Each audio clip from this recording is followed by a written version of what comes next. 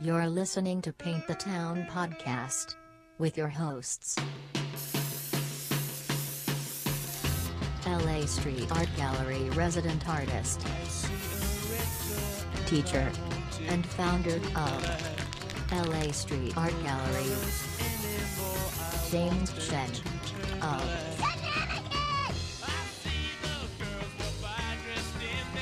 The Town Podcast, episode 78. How's it going, bro? Good, man. Good. I'm recovering nicely from, Memorial Day weekend. What'd you do? I went surfing yesterday. Nice. The beaches are open now in OC. I went to Manhattan Beach and just surfed, and it was actually kind of nice because there weren't a lot of people around. I got there early. I get there like dawn, do dawn patrol, get out there in the water before there's too many people out in the water surfing. And it was a little bit small, but it was some nice clean waves, some good soul enriching time, man. Anytime I can get out in the water first thing in the morning, catch a few waves, man, just nice therapy, both body and mind, puts me in a good state of mind the rest of the day. Yeah, I don't know what it is, me too. I almost drowned when I was a kid. Actually, I don't know if I told you that story before, but the thing is, you know what? We'll get into that in another time. But what I'm saying is I actually don't like being in the water, but there's still, like, after being in quarantine for so long, there's this craving to, like, go near the water for some reason as a human. Really? You know what I mean? You? Yeah, I think it's weird, man. Like, I went up Dude, let me know when you're ready. I want to head down to the beach with you. I want to see that happen. Like, maybe even get you out in the water.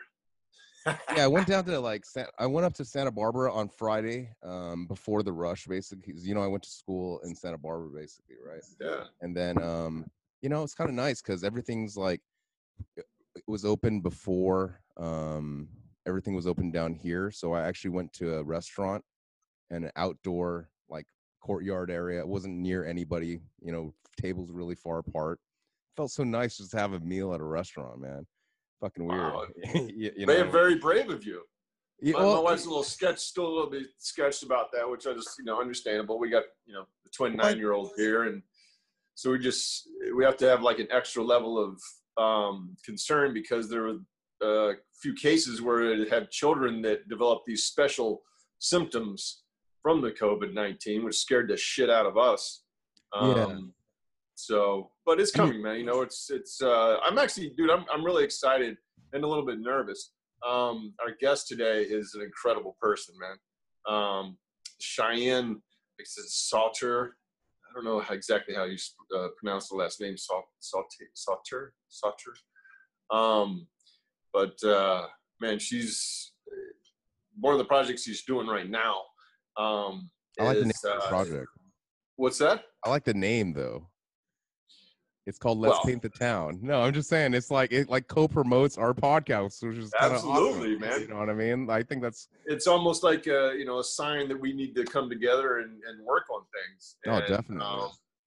Now that we have the new spray paint line coming out, we're getting closer and closer with that. That's true. She's going to be a good person to help put some of that paint to some really good use.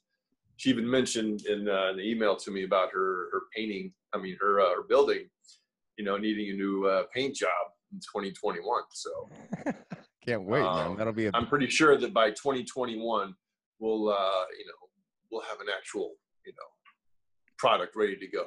I think earlier than that, man. I mean, shout out to You Killed Me First for helping us out with the logo. Yeah, Sean, man, we're still great working job, on it, bro. man. We're still working on the finalizations, but the aerosol spray paint line is coming, guys, and we're gonna try to beat Montana. I'm gonna stay right there. whichever one. Which you're talking about, 94 or the gold one? Well, it kind of helps when you supply part of the product that goes in their paint as well. Well, I mean, look, at the end of the day, there's systems that make things happen, and we need to. Well, you know what? I really like what we're going to do with the artists in the cans as well. We're going to get some limited edition series of the can opportunities for different artists you know, to have their own colors with their own designs on the cans. You know, it's is that our guest? Oh, yeah, it's our guest, man. I mean, Awesome, you man. want me to let her in? So stoked. Yeah, please, man.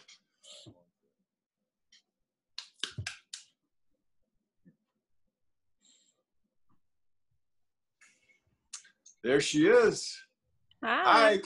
Yes, and we can hear you. You're awesome. There's so many Good. times when, first of all, welcome to the show. Thank you for being with us today. You look like you're outside. Where are you?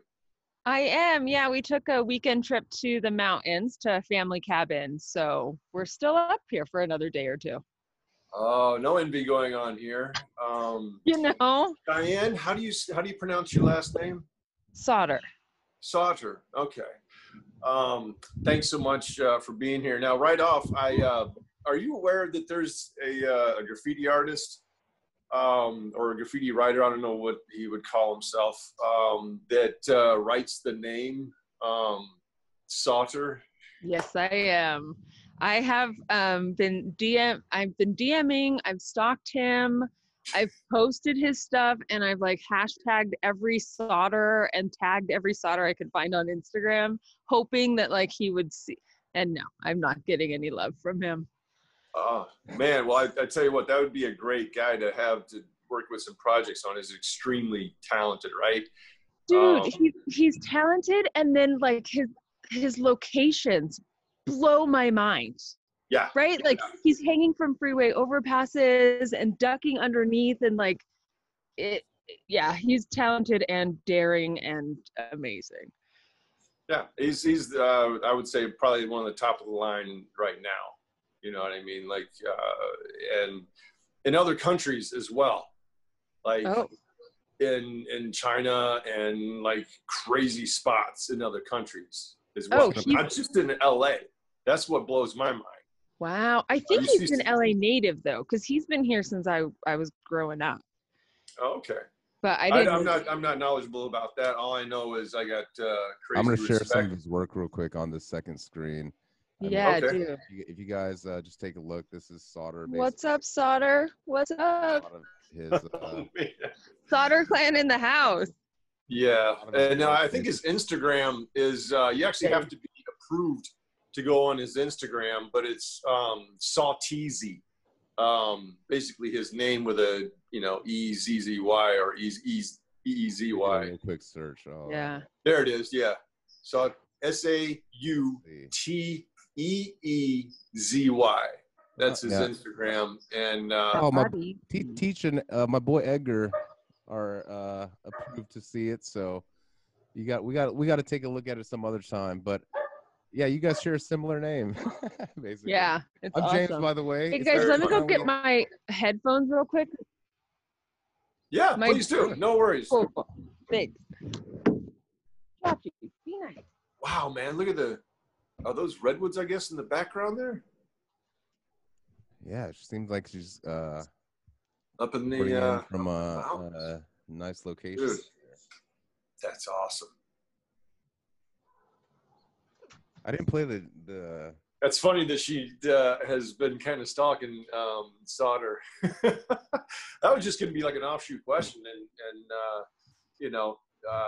not really expecting that much out of it, and that's awesome that she's into him like that. Definitely. He and AIDS, those are my two favorite writers in LA. Yeah. Oh, absolutely. Those are what crew I think is Sauter. I don't know if he's LOD, KOG, or maybe a few of them. I don't know. He should be like have his choice of whatever. But anyway, enough of that. So you're an LA native. Already hugely jealous with that. But where'd you grow up? Yeah, what part of LA?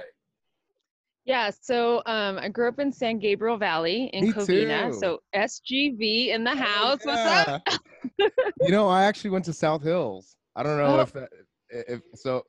We're on the border of Covina, right? So that's where all the good drugs were. I came from Covina High School. And like we had like the shitty drugs, and then Northview had like the drugs. Like, So you, I was like a little bit concerned at first. I was like, this is my first time having a face-to-face. I don't know, like, I normally smoke weed on camera. So I do, but I don't like to do it on camera because I don't like to promote it so much. You know what I mean? It is legal now, right? But I don't mind, James has his own thing going on. No, but anyway. And it's 11 a.m., James. Like, let's be cool, Hey, I'm a waker and baker, man. Okay, so I'm just saying. But anyways, SGV, I'm from Covina, West Covina too. That's so awesome to have another SGV here in the house. Yeah.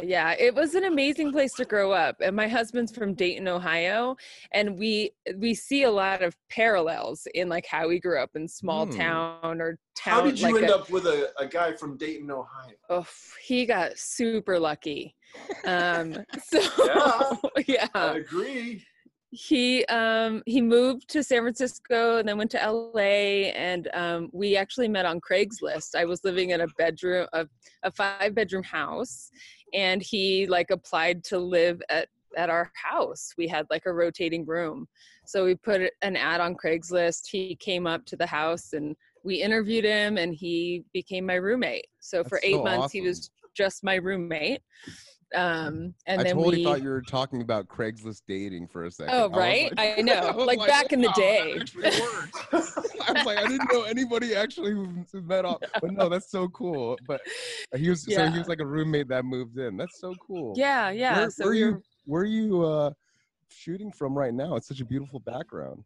Yeah, so I'm in Sugarloaf. So one of the benefits of growing up in Los Angeles is that in the 40s, my great-grandfather came up to Big Bear area.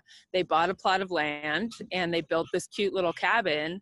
And I've been coming up here since I was a little girl. And every summer we do a big project, and every winter, we come up here and go skiing and snowboarding.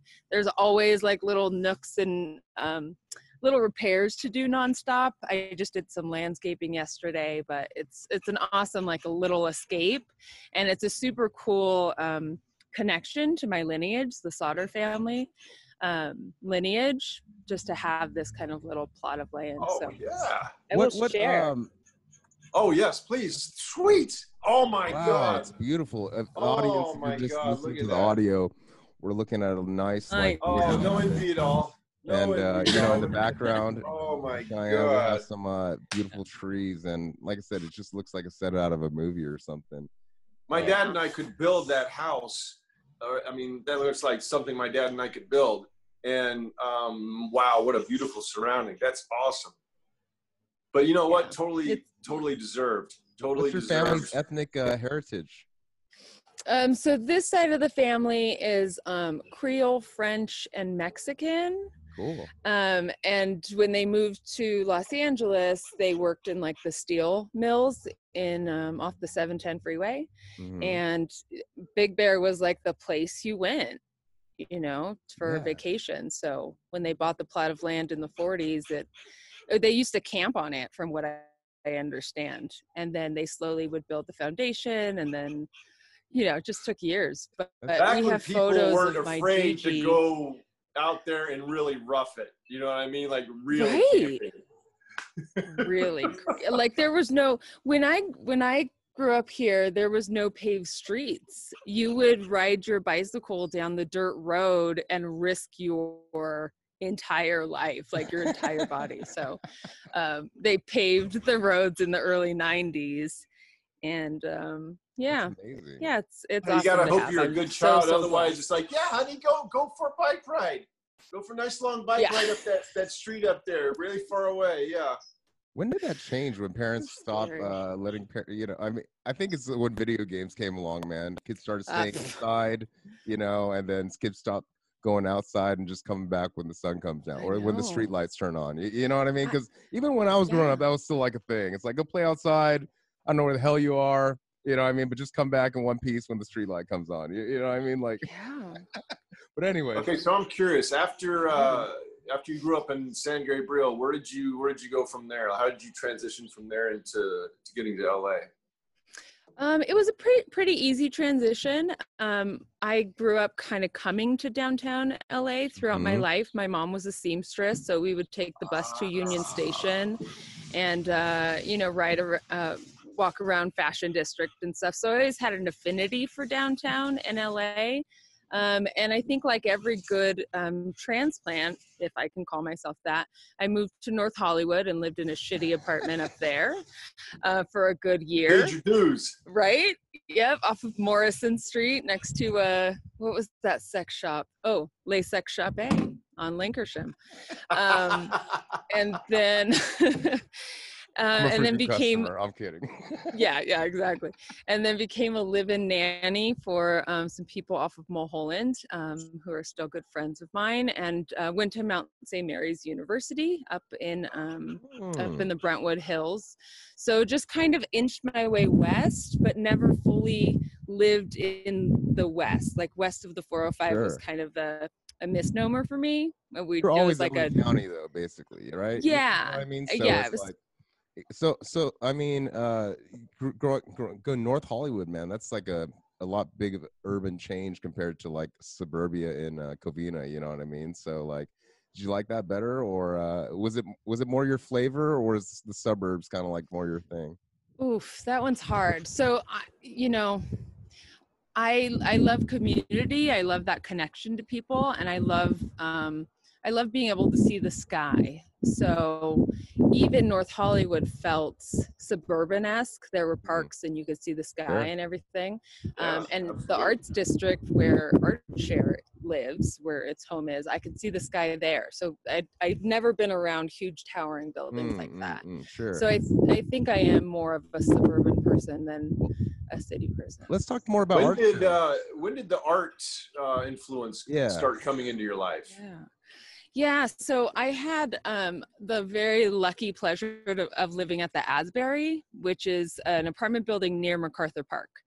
And that was like early 2000s. And so I met a couple of people that lived there, Shell Hagen, Nick Cha Kim, and then Kimba Rogers was always around. And the four of us, out of like an outcropping of a lot of discussions with the community, started something called Gallery Row Organization.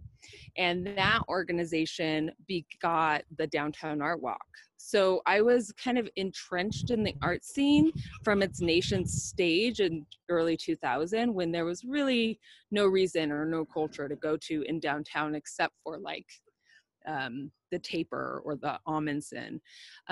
So we had noticed in that downtown area that it was a really cool core space. And it was specifically Spring and Main between 2nd and 9th. And we noticed that there were a lot of blighted buildings there. And so from a nonprofit standpoint, we would go to a lot of those business owners and say, hey, donate the space to us and we'll rent it out to a gallery space, or donate the window space and we'll put some sort of installation in it and create a walkable community. And so yeah, and wasn't my idea, but I'm a very logical, systematic sort of person. So and from like you. Yes, I've learned over the years. So anytime I try and leave the art scene and go, gain skills somewhere else, I feel like I get pulled back, because I have the ability to talk to an artist, look at their idea and dissect it into tangible bite-sized steps that can then be actuated into something pretty cool. Wow. So, yeah. Have you ever done artwork yourself? No, I'm not patient enough. So awesome. Oh my gosh, I love it. I wish we had more people like you. Usually, someone like this has some kind of artistic background. They've done some artwork. Did you grow up with artists like that? So they're trying to help themselves also to some degree, is my point. Yeah. But to have someone like you that's just purely helping the arts and the artists, just another level up of appreciation that I have for you. That's awesome. Thank you. Thanks. I do, to James's point, my entire family, 3 of my sisters are extremely creative. One is a fine artist. Another creates play backdrops and scenes. Mm. And then another one is a school teacher, which I mean, her You have to school, be her creative. classroom Love 'em alone all. is What like grade does she a teach? fucking fairy tale. She's doing she's doing TK right now, and she's doing like story time with the kids on Yeah. Zoom, and dresses up every day, and I mean, she's just they're wow. amazing. So you're like the business mind of the family, when the other three sisters were kind of like the creatives. And Yeah. so are you the oldest? Just curious. No, I'm number 3 of 6 in the Okay, so family. you're one of Oh the my God. Wow, big Did your family. parents ever figure out what was causing the kids? I mean, Trying to save the marriage, you know. You have you have two sisters, or and then do you have any? 3 sisters and 2 brothers. Okay, a nice little even mix of both. That's Yeah. awesome. If you go to Covina High School and say, "Where are the solder kids?" some teachers are gonna run. Like, we were for sure known as You know like, what?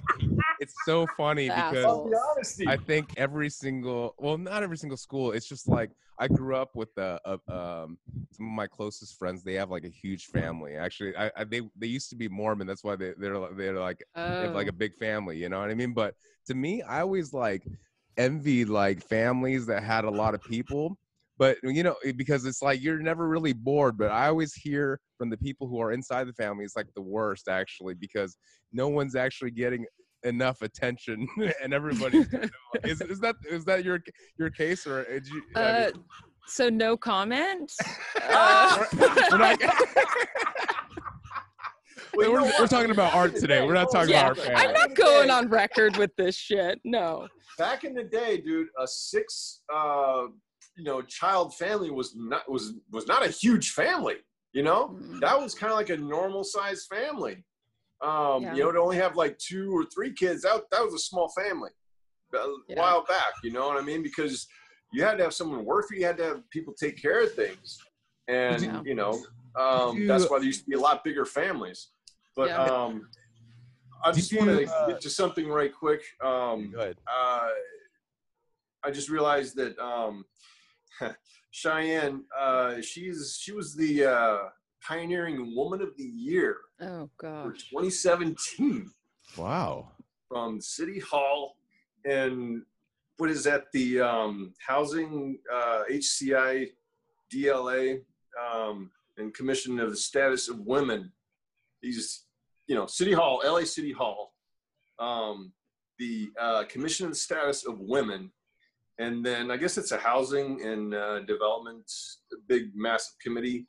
Name this woman right here Pioneering Woman of the Year. I mean, wow. That's amazing. There you go. There's some. There you go. Yeah, that was a pretty cool honor. That was pretty cool.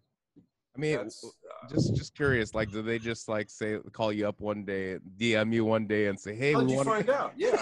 I'm just curious. Like, how did you earn that award? Because I'm so curious. To be honored by the city of Los Angeles. You know what I mean? It's like it must have been a big moment for you. I mean, I feel like they were 10 years too late, but no, I'm kidding. I'm totally kidding.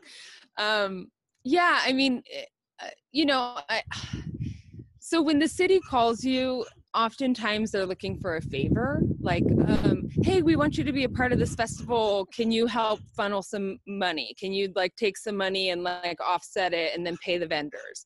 Or, hey, we're looking for, 20 restaurants. Can you name 5? So they're always looking for like some support, right? Mm-hmm. And I'm always there to answer the phone and offer whatever I can. So when they called me with this, I was like, okay, cool. So, and what? Like, okay, this award and what else do you need from me? So it didn't dawn on me that it was an honor until the morning of the ceremony, where I was called to go to City Hall during one of the open council meetings and be called up and have Jose Huizar speak on my behalf, and I received flowers and a certificate.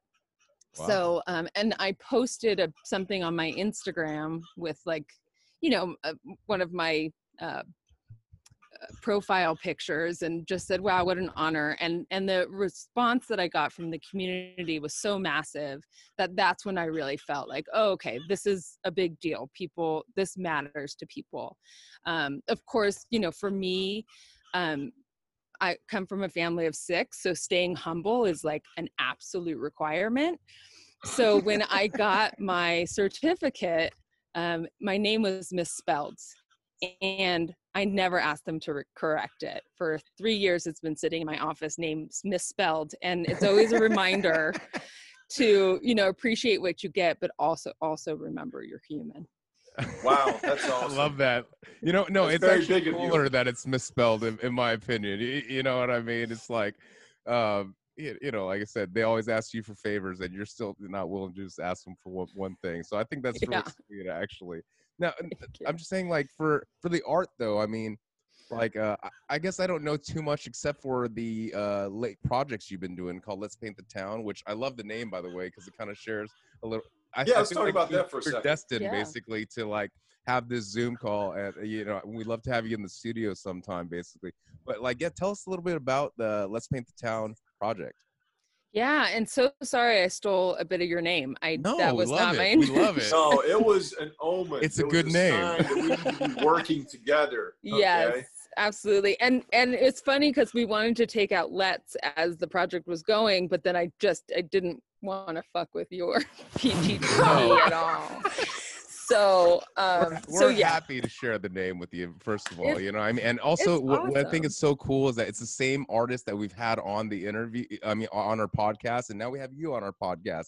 So like how I kind of feel, it's like the teacher said, it was destined, you know what I mean? So totally. The boarded up businesses like and painting on them or something like that. Can you tell us a little bit more? Yeah, so this really, you know, was a collaborative effort. Jeremy Novi called me, and he had never met me. I had never met him. David Puck suggested that he call me. Nice. He was looking for a nonprofit to support this project. Because he was looking for donations, he felt that having a nonprofit attached to it would be a benefit to him. I don't think he realized how organized and coordinated I was, and I think he was super thrilled about it.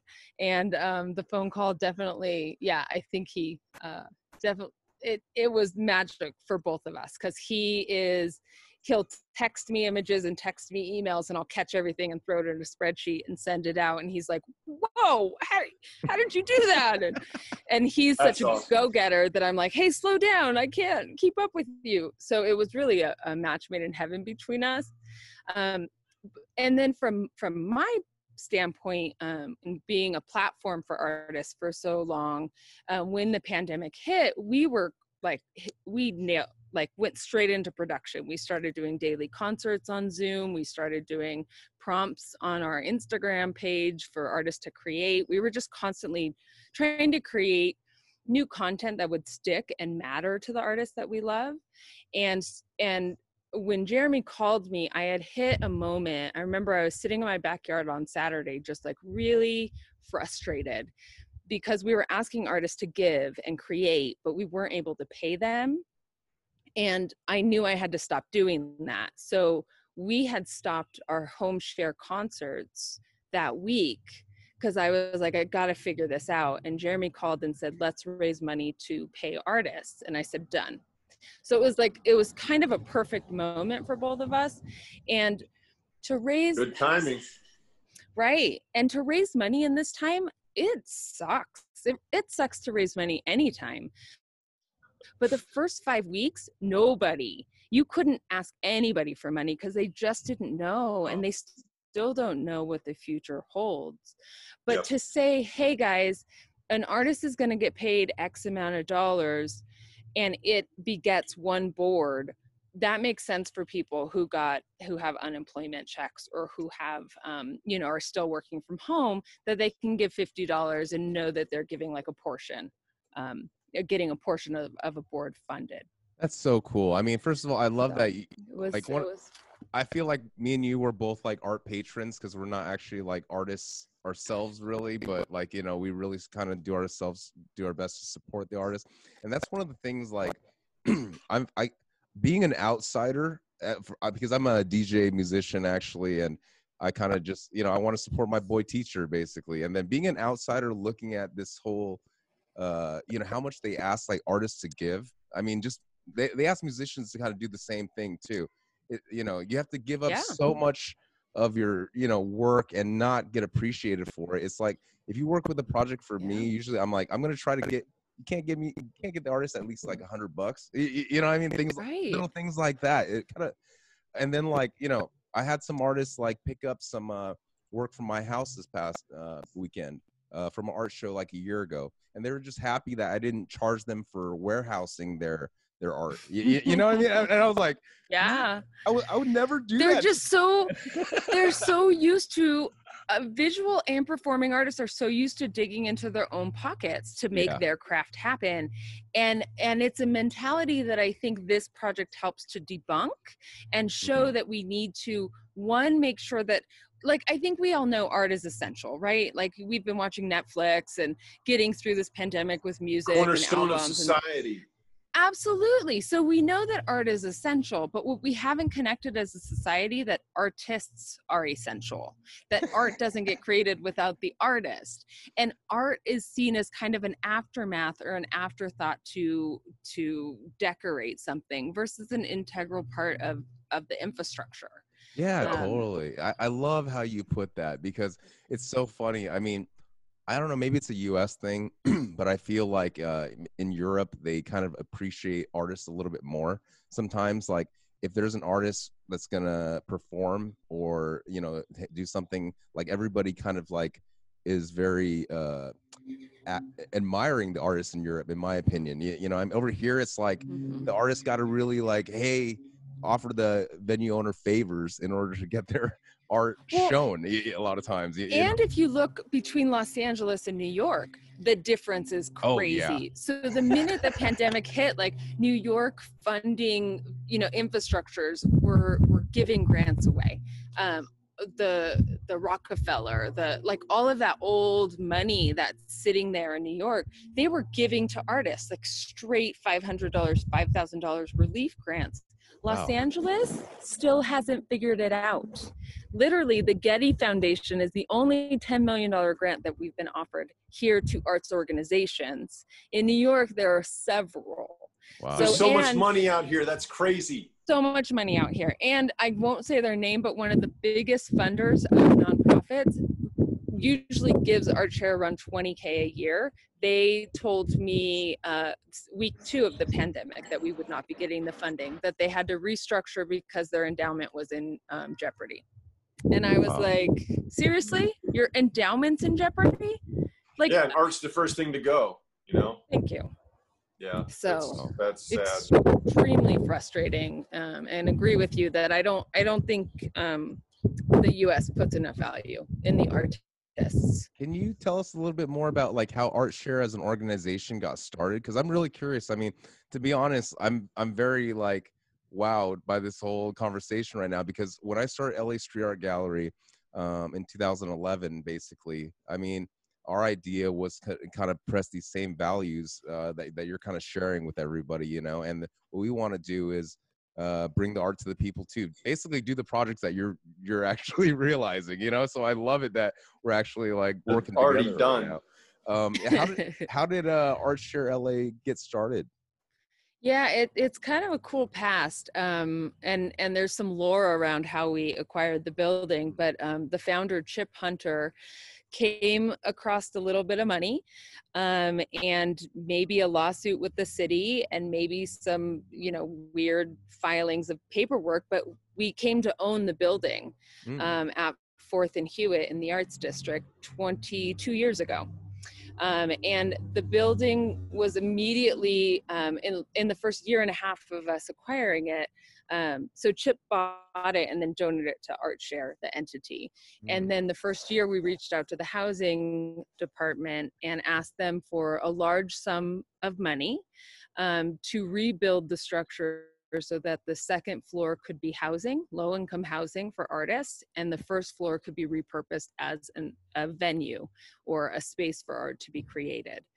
Wow. That loan still is attached to the building and will be for 55 years. It's a part of the deed and the structuring of how, sorry, boring loan. No. I'm just gonna. I'm actually pulling. I'm pulling. If you're I'm looking at my like, facial expression, oh, I'm the actually pulling deed. up. I'm actually pulling up that picture of ArtShare LA. If you're watching if you're just listening to audio, you can check our YouTube on youtube.com/LA Street Art Gallery and watch this video. Basically, it's a really cool building, pretty much right in heart of the Arts District, right? And it seems like you guys have redesign it every so often, right? Basically. Is this the building right here? Yeah. So when this is the building, yeah. So the second floor, you see all those windows. Each one of those is an apartment. Wow. There are, I think, 18 outside facing and a couple more internally facing. And yeah, fully vacant. I'm sorry, fully leased up. We have a list of about I think. Sorry, my dog is barking. That's okay. There are squirrels up here, man. He wants them. No worries. My husband's coming to get him. Miss Dayton's coming to get him. Thank you, sir. Thank you, Kev. So yeah, so the 30 apartments are essentially for artists who consider themselves low income. They have to qualify per the county's regulation, but that whole structure in that second floor is what helps to support the building. So what we get from rent supports the management company, supports any fixes that the building might need and that sort of thing. And then the bottom floor, the first floor, is 14,000 square feet of space, and it's divided up into several different rooms that support arts. So we have 2 gallery spaces, 3 classroom spaces, some art studio space that we rent out on a monthly, and then a beautiful theater space. So and so in that building, it's like the building is the mission and the building is the house. And so out of that has spawned all of these ideas. So the gallery space has created the whole visual arts department, which we support. I think it's like 600 artists. We hang them either on the space inside of ArtShare or out in the community. Wow. I don't even know the number of pieces that we hang every year. And awesome. Then our performance space supports all kinds of music and performance. Wow. And we have, like 300 shows annually. So we usually are open Tuesday through Sunday, with some performance happening in the theater. Wow. Okay. So that building is ArtShare. It is the mission. It is the home.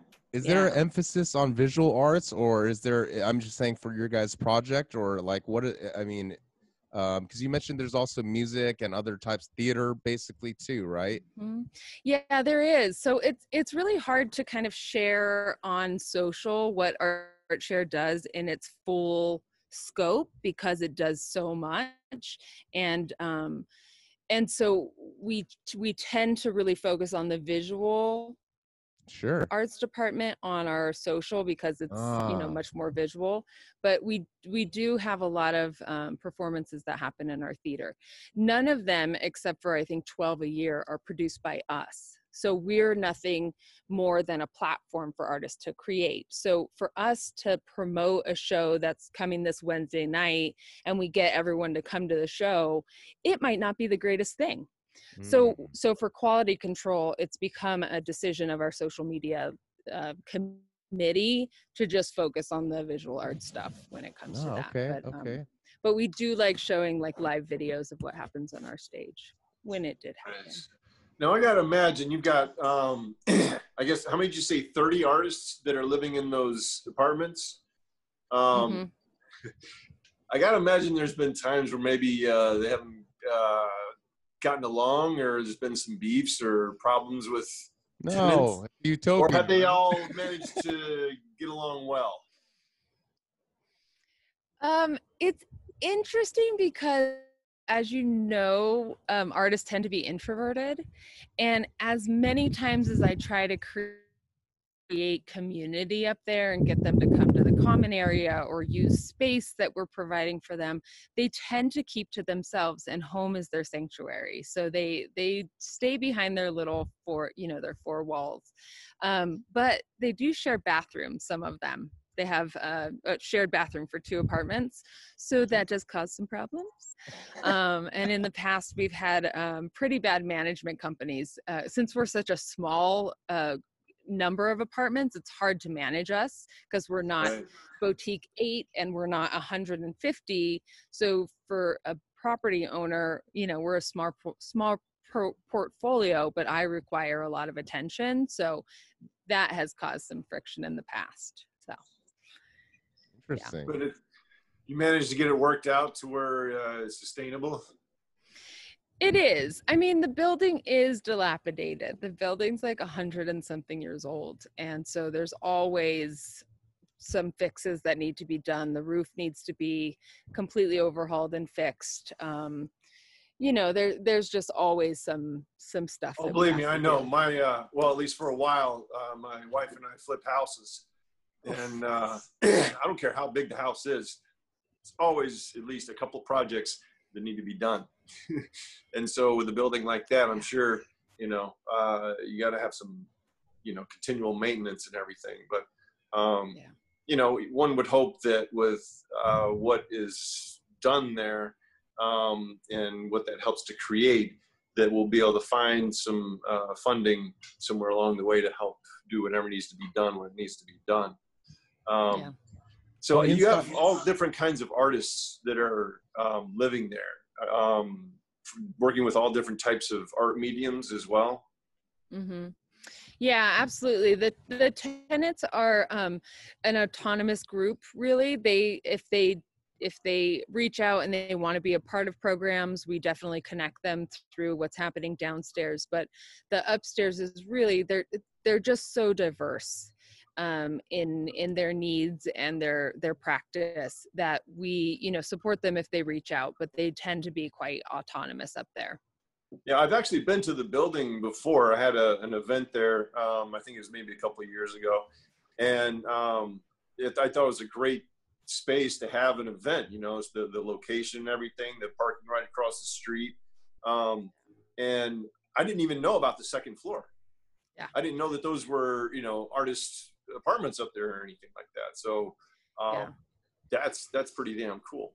No, it's extremely hard to share like what we do. If you're there for a jazz performance, you don't see the art. If you're there for a gallery opening, you don't see the art studios. It's so sectioned off, and that's good and bad.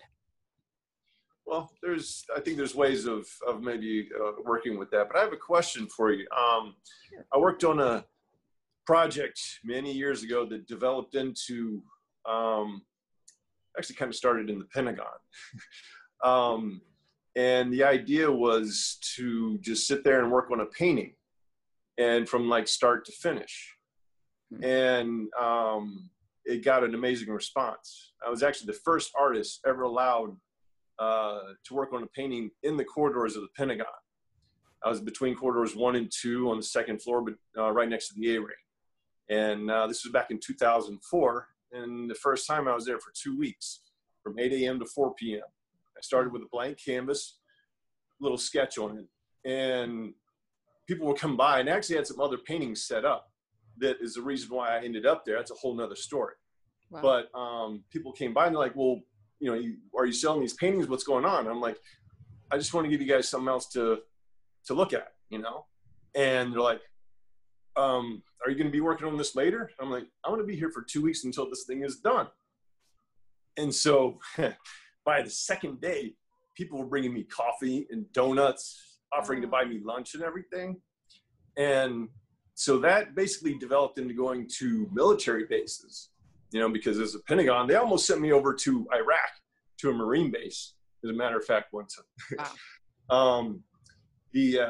And so from that, it expanded to going to like police departments, and then like courthouse complex, hospital. And so basically I realized that I was starting to focus on places where people serve the community, and I was bringing art to them.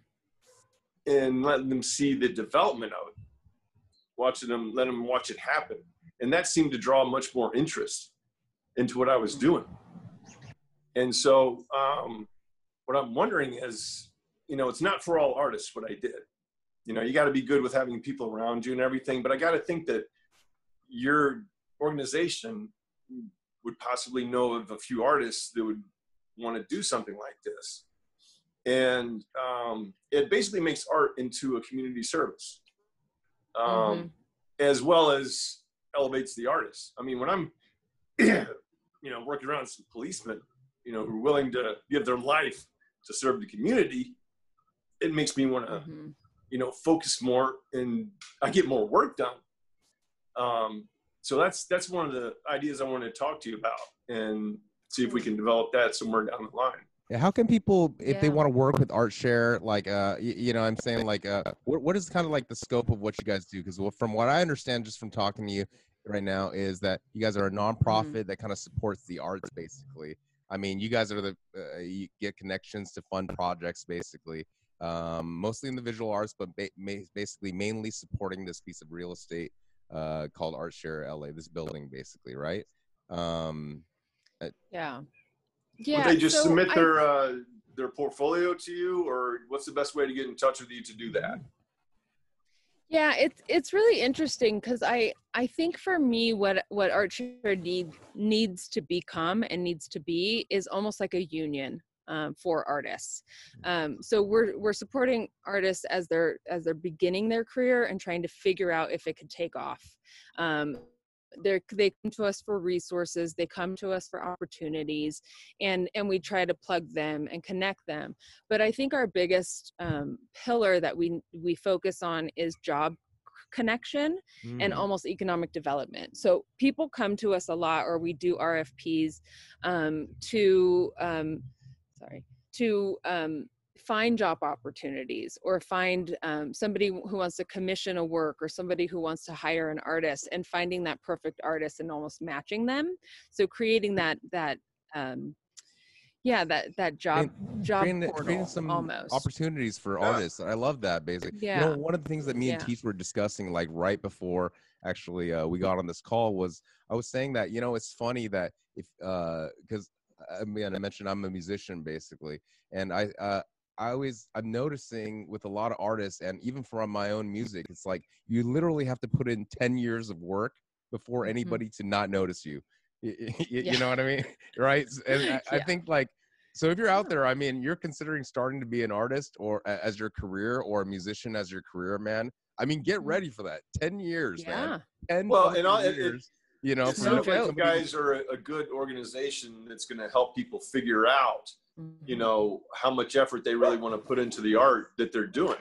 Because that's one of the questions that I have a lot of times when people send, DM me on Instagram, like, how much do you sell this for? How do you, make money, and how do you approach galleries and whatever? And it's like,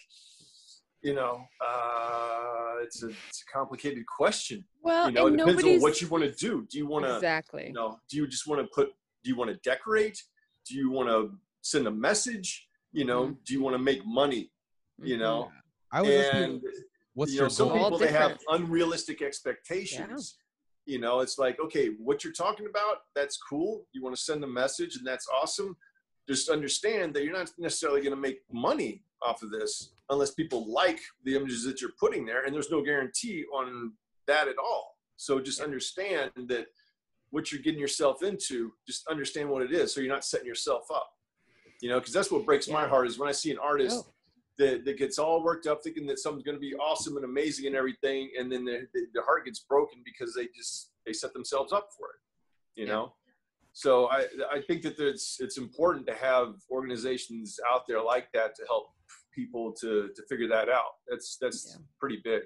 John, what are your thoughts? Why I'm not an artist is probably because I would give up before I began. Like, it's overwhelming. There's so many artists out there. There's so many galleries that are not taking portfolios. The system is set up for artists to fail, in a sense. Yes. And it starts here, and it it pyramids up into such a small amount of people that actually make it. And so yeah, it is about helping an artist figure out, can you do something else and make money while It's also while what's the still practicing definition your of making it creativity too, right? and Right. exactly, and what is Yeah. your definition? Yeah, because some people, I find like a lot of people, they like literally they just want to be famous. Actually, they, Yeah. you know what I mean? Like they're confused. They don't Well, want, and I think They want to be art- Banksy. You They know what I mean? do. They want to do Shepard Fairey. They want to be Banksy. Right. They want or to be you know, some Damien famous Hirst or fucking somebody, artist. you know. It's Yeah. like, But- guess what? It's too late for that. But That you know what? doesn't I mean, happen anymore.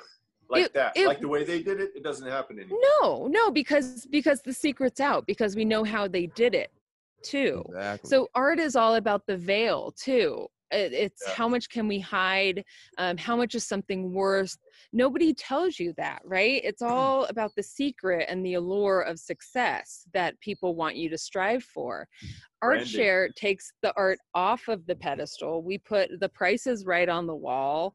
We, put the Instagram page right on the wall of the artist. You could DM them, skip the gallery, and buy it directly from them if you want to be that asshole.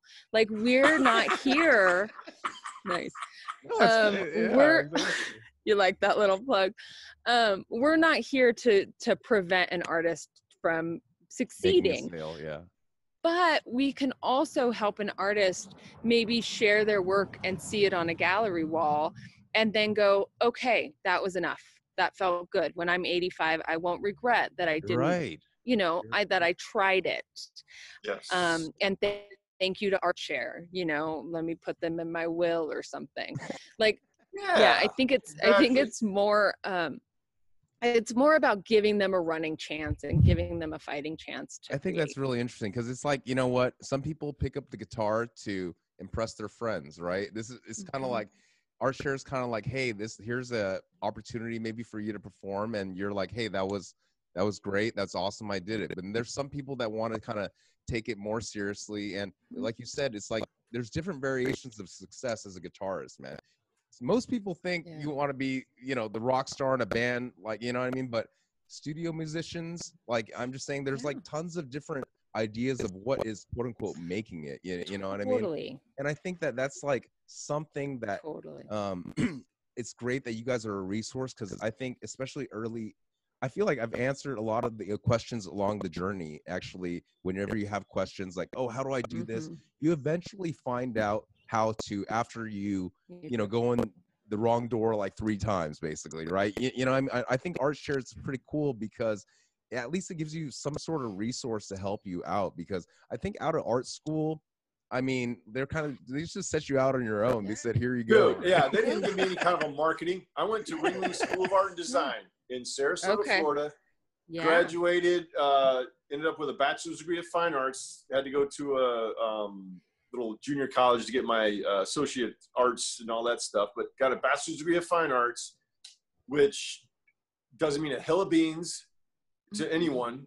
It looks good if you want to put it on a resume or something like that, but I ended up mainly doing commission paintings. And these people don't care if you got a master's degree. Yeah. If what you make, if they don't like it, Yeah. doesn't matter. And meanwhile, It's so there's true. there's artists who are doing really, really well who are insecure about not having that art degree too. You know what I mean? So it's Mhm. like, it's so Yeah. interesting to me. It's Well, like that. And then there are artists that are doing really, really well who aren't good artists. So go figure that one out. Right, Like, yeah, yeah. No, they're good at how are branding. they making it? They're Yeah, good at it branding. is. They're good at branding. They're good at timing. Hustling. And yeah, hustle. It doesn't come without hustle. Yeah. Okay, that's one thing that people need to realize and understand. A lot of people, when the movie Exit Through the Gift Shop came out, and Mr. Brainwash, Terry Guetta, became famous all of a sudden. No, it wasn't all of a sudden. That dude put his time in. That dude was busting ass, trying to sell T-shirts at a T-shirt shop. Like that they would get a big bulk of clothing, and they would take them and they would put them up on nice hangers, and he'd tell stories about them and sell them for a lot of money. And then he started doing street art himself, getting up in the streets incessantly, obsessive, has an obsessive mind. And then he followed a bunch of street artists around, graffiti artists around, filming them. Like, this guy put in years and Mhm. years and years of work. and just the people understood how much work it takes. It does. Then It does. they And I don't- think the more you put into it, the more you get out of it, right? Like James, you were saying, you open the door 3 times and you realize it's a dead end. You still have to open that door 3 times. Like, even if I told you don't open that door, you're gonna That's do true. it. That's true. And a lot of artists come to Art Share saying, which door do I open? And we'll tell them the right door. There you go. But then they still have to do the homework. wasn't They what they still have to imagined, go out basically. and create that. Exactly. You know, And so ArtShare becomes like a gathering ground so they can meet each other and create their own communities and their own little collaborative groups. yeah, and this podcast is fun because we, since I'm a musician and teach as an artist, we can share these parallels without letting people. We can help people find parallels without letting talking about exactly the same scenario.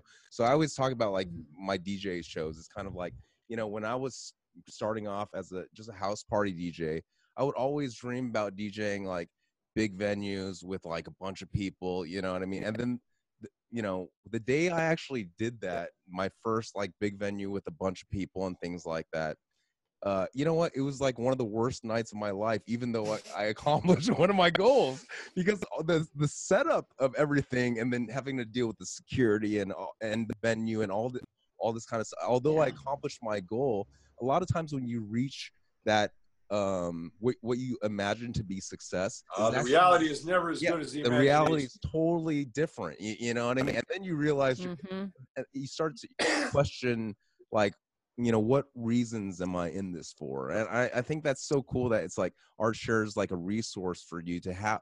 I mean, at the end of the day, it's like you may live in an apartment with a bunch of introverts, but at least you can commiserate with those people like living inside the ArtShare. Which, by the way, we would right? be interested in interviewing some of them. If any of them would be interested. Some of the more crazy ones. We like crazy.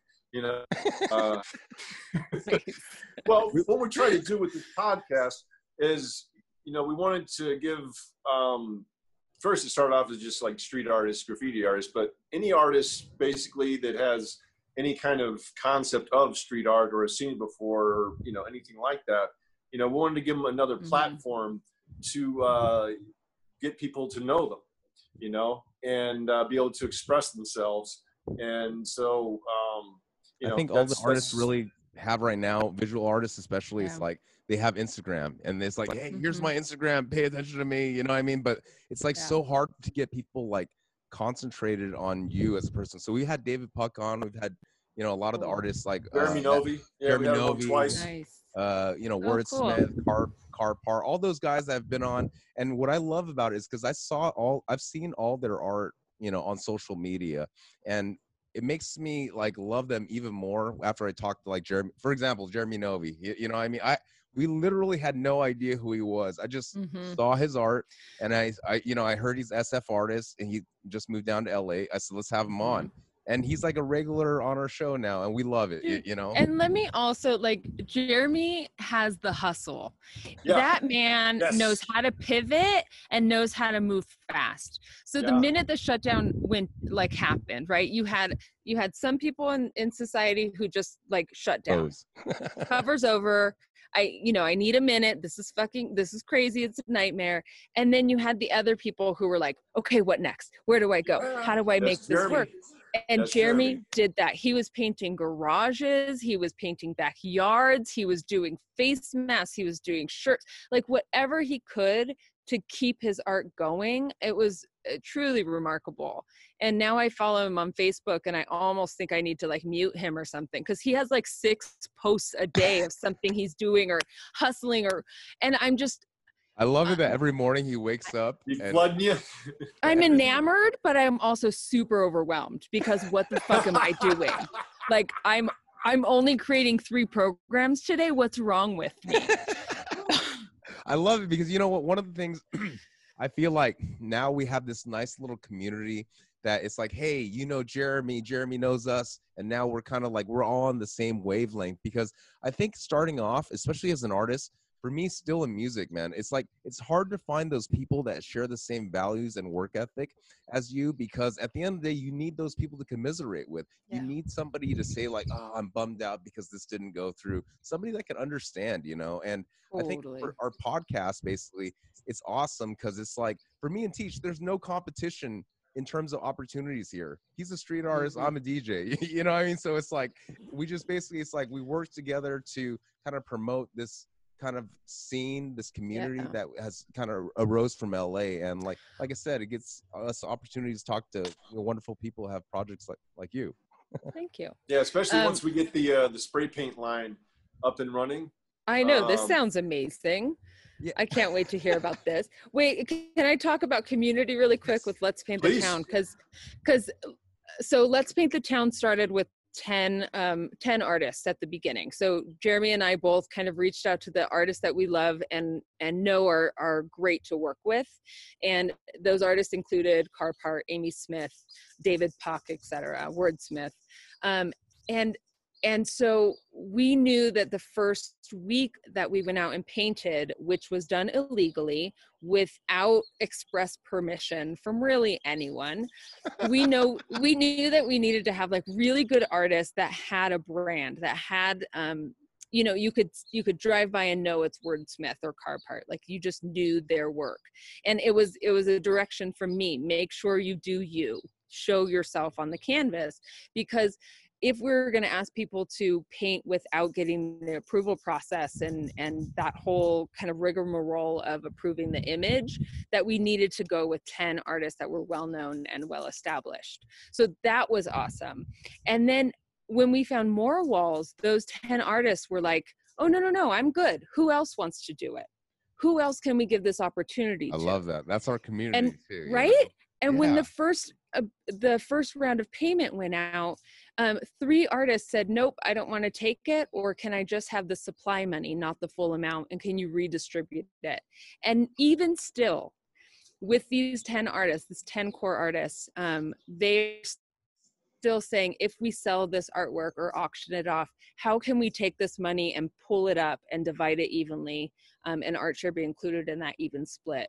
And just that kind of unselfish mentality is what I've been waiting for from the arts community. It's so enlightening to see this, and that they want some distribution that's democratic. It's been really, really that's amazing. Awesome. That's awesome. Yeah. I love to hear that, because you know, like I said, we're literally in the same community. All those artists that you named, they're all, you know, they've all been on our podcast. And how I kind of feel is like, hey, look, at the end, let's talk about I want to talk about the paint real quick before I forget. Yeah. Because please. I'm a chemist. My company actually makes acrylic. It just keeps going, James. You're freaking me out. Look, at the like you said, artists, we gotta try different, you know, pivots. You know what I mean, right? So, anyways, this chemistry thing, we manufacture acrylic resin, okay, and then we actually supply the acrylic that goes inside like paints like Montana and Montana 94, basically. So we basically started off, Teach and I were like, hey, let's just do our own paint can. We could probably get like better paint and cheaper prices, you know what I mean? So we basically, I already supply these. Not better. I already supply these because guys, we already sell them the material. Right? So it's kind of like, you know, we're working on a few, you know, different suppliers basically right now, but we already have the name. And we got the logo designed by well, actually, there's a lot of people that this is a true collaboration, my friend. You started off with the original lettering, okay, and then I took your lettering, I added a little bit to it, and then we sent it to Sean Gatlin, and he helped to clean it up. And so it's go spray paint. Go paint. You know what I mean? Upside down, it's OG. Mm-hmm. Yeah, so you know, hopefully we can turn that into a nice brand. It's like, hey, you have your Montanas and you have your Go Paint. You know what I mean, right? So, you know, it's going to be the same materials, if not better.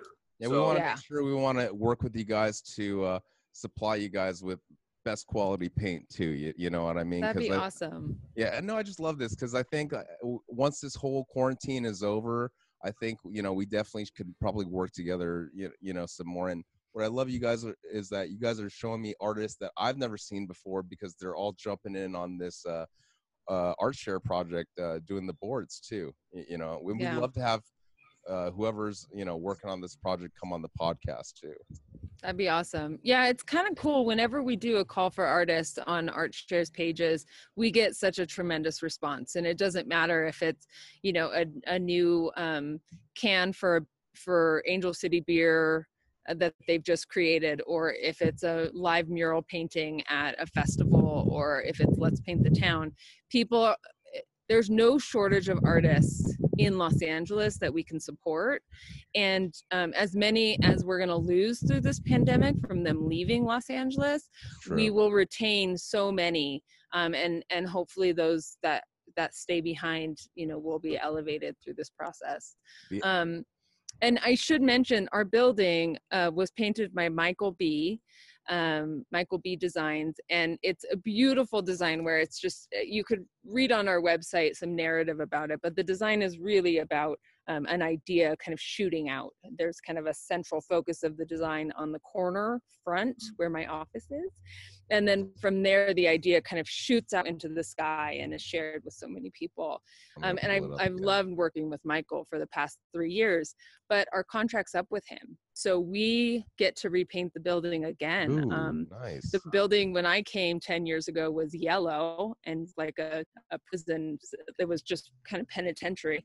And then we had Inza from England come out and paint black facade, which we just loved. And that's when I was really at ArtShare.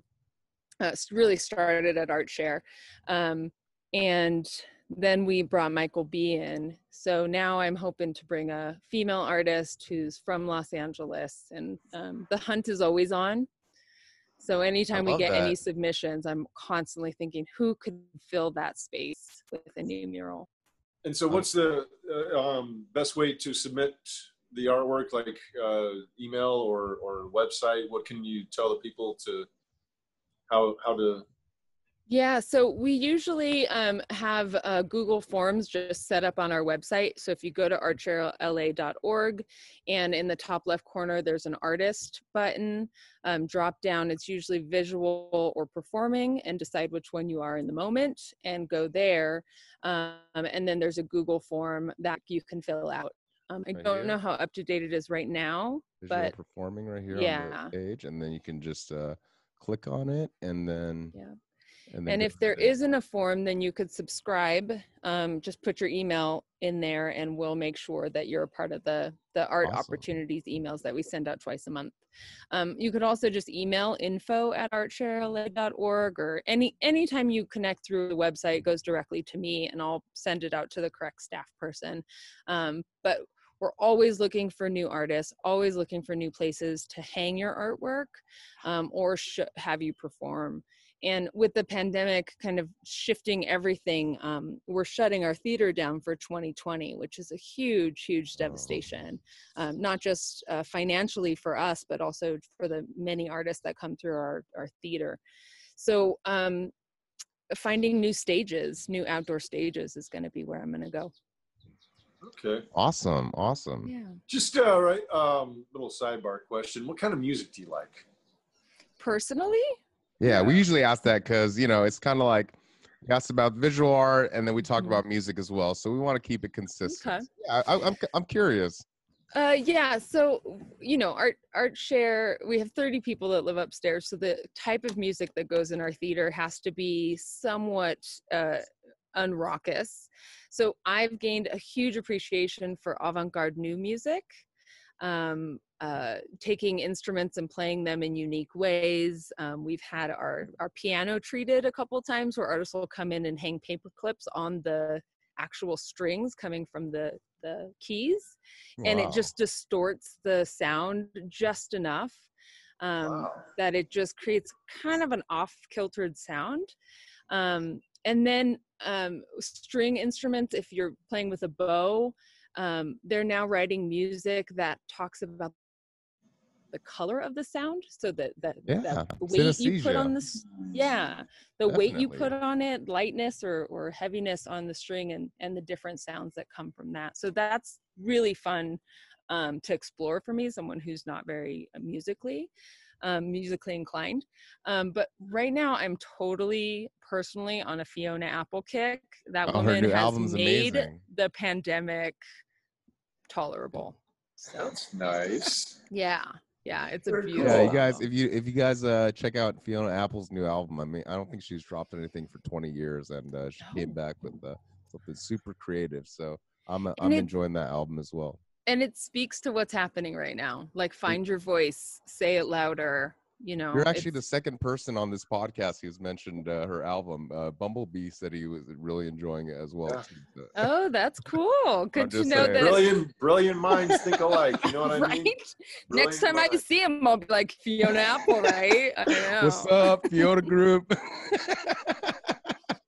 No, I love it though. You know what? What's We've pretty much been an hour though, but I think it's like we kind of got a good idea of what Art Sure LA is all about. Yeah, know- and Cheyenne has to go. She's a busy lady. She's got Yeah, some meetings yeah. to go to. And I'm you a know, pioneering woman, guys. I have places to go. you know, and us at LA Star Gallery, we'd love to work with you more. You know, if you ever need a DJ, you got one right here. Okay, Nice. so and then also another street artist, you got one right here too, basically. So to cool. support you, basically. So you know, follow Art Share LA. It's ArtShare_LA on Instagram, right? That's correct. Awesome. And then yeah, just thank you very much for coming on the show. We really appreciate you. It was a true pleasure, you guys. I've been following you since I realized I stole your name, and I'm a huge fan. And teacher, I actually met you about 5 years ago at a, Cindy Schwartzstein from Cartwheel Art's gonna kill me, but she helped produce a large gathering of street artists where everybody had booths and Oh, yeah. installations kind of throughout this warehouse in Hollywood. This was at And Iron Studios? Or no, different one. Yeah, that sounds right. Okay. I I remember but going. yeah, It was like I a street remember. art fair or something like that, right? Yeah. Mhm. I met you, and I think I flirted with you, even though I'm married and you're married. And I think it There's went right over nothing your wrong with head. So we were safe, but I was impressed with your work and with just how communicative and present you were with everybody who was coming to have you sign something. So it's a pleasure to you. meet you here. I look forward to working with you. For sure. And James, I'll see you in Covina. Yeah, definitely. No, Yeah. we'll work together. We'll do some projects, and definitely. I look forward to get to know you better. All right. Cool. Thank you guys so much. So to the audience, follow ArtShare_LA on Instagram, and leave us a review. Paint the Town Podcast. Follow us at PTTP Show. And yeah, check out our new store that Teach opened up. Basically, there's a bunch of cool stuff from Teach. And if you're a resident artist, talk to Teach. And You want to get some artwork artwork up on the store? on the LA Strike One of our resident artists, get in touch with me. So Rad. thank you guys very much. Love you guys. Take care. Bye. Peace. Thanks, Chance. Bye. And in